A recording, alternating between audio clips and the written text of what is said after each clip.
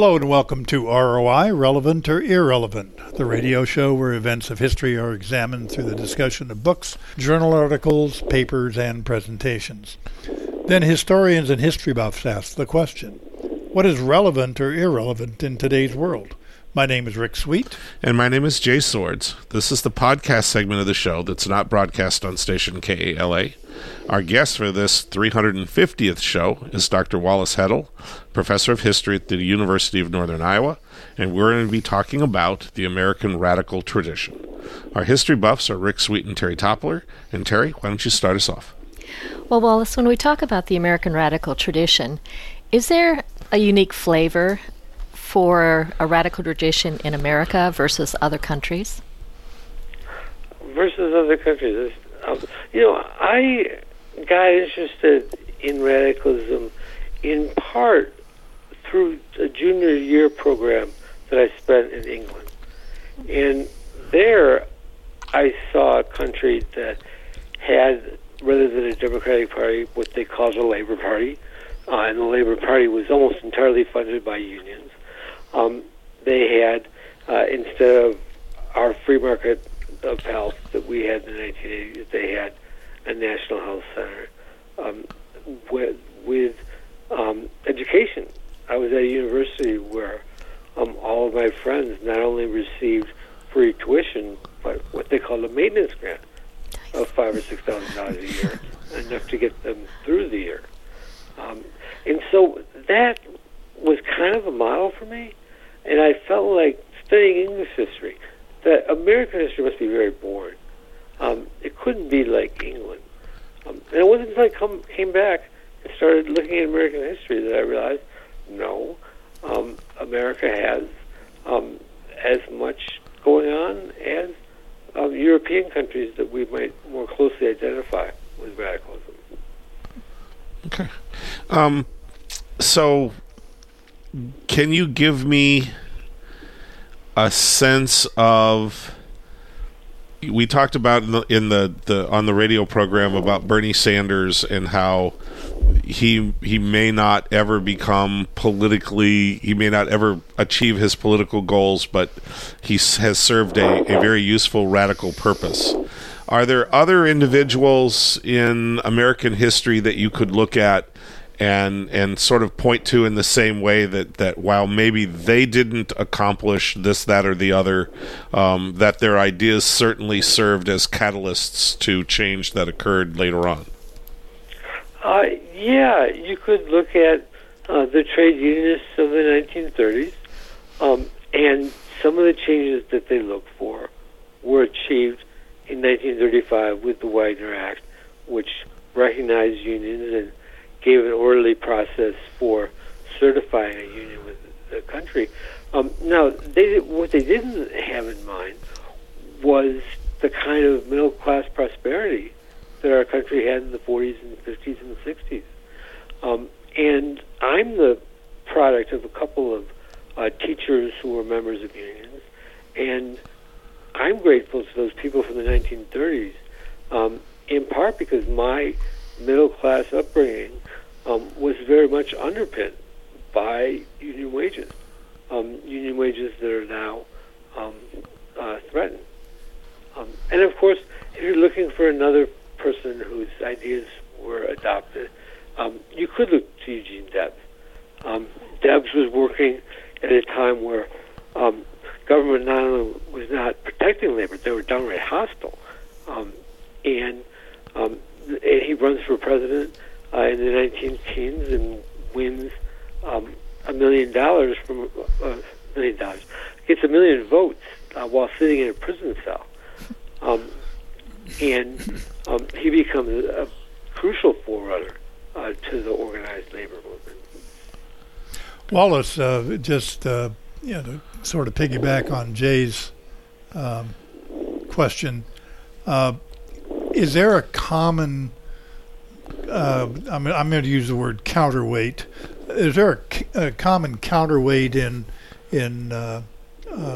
American society that over time has defeated or attempted to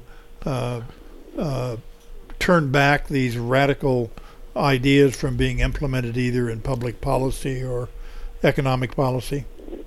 Sure. You can go to something that emerges in England in the 1740s, which is republicanism with a small r. This is long before the Republican Party is formed in the 1850s. And these 1740s Republicans were really reacting to the crown, that they saw waste and luxury and corruption.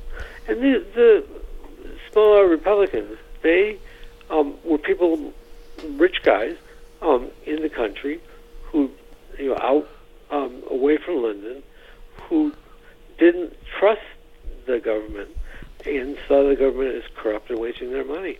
And those themes, you can draw a pretty straight line from those themes, which are read about in America, all the way up to the present day. That tradition of looking at government as the enemy, I think, is an animating force towards reaction against radicalism. Wallace, is there an age limit, I guess, for radicalism? I think of today, where we have so many, actually quite a few young people around the world who I would say fit that definition of radical, whether it be for education, for girls' education, or for environmentalism. Yeah, I think it's wonderful to see young people who are more interested in change than the young people of the 1980s who I hung out with in college. One heartening thing that I've seen emerge in the last couple of weeks is the meme online, "Okay Boomer," where one person will say something conservative and dumb, and the other person will say, "Okay Boomer," as a means of dismissing the ideas of someone who's just too old to get it. I think that kind of generational feeling among young people reminds me of the Vietnam era, and I think that it fits. I've got a kid in college who sometimes tells me, you're the people who wrecked the environment, and now we're going to have to deal with it. And he has a point. Sure. So, since you talked about college, there is certainly the perception in the United States in particular that radicalism is planted, force-fed, hothoused, and discharged from universities. That its universities are the place where radicalism is planted in the minds of innocent youth, and then they go out to rack and ruin amongst the world.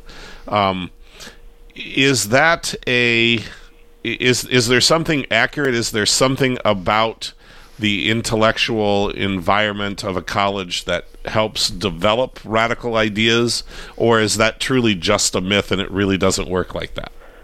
I don't want to say it's just a myth, although I caution you again that I generally stopped teaching around 2000, and that gets me out of a lot of trouble with current politics. I do think now something peculiar has emerged, which is that there is a correlation between people's level of education and how they vote. The people who have higher education and college degrees tend to vote Democratic a little bit more, and that's a lot different than the 1950s. I don't think it's coming from the professors, though. I think professors were, what's the word for it? In some ways conservative. We kind of like our lives the way they are. It's fun to go to school and have no responsibility other than being prepared for class and writing scholarship.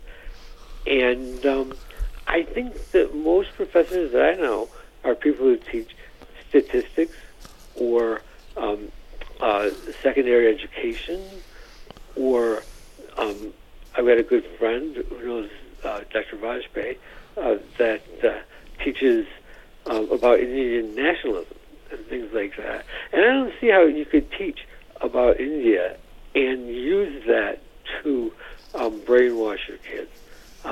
I just don't think it works that way. And the person next to my office, I won't say her name, but she's Catholic, and she teaches about classical civilization and early Christianity. And her ideas are reality-based, but she wouldn't think of herself as brainwashing anyone. She would be, if there's anything animating her intellectual life, it's Christianity, not the teachings of Chairman Mao.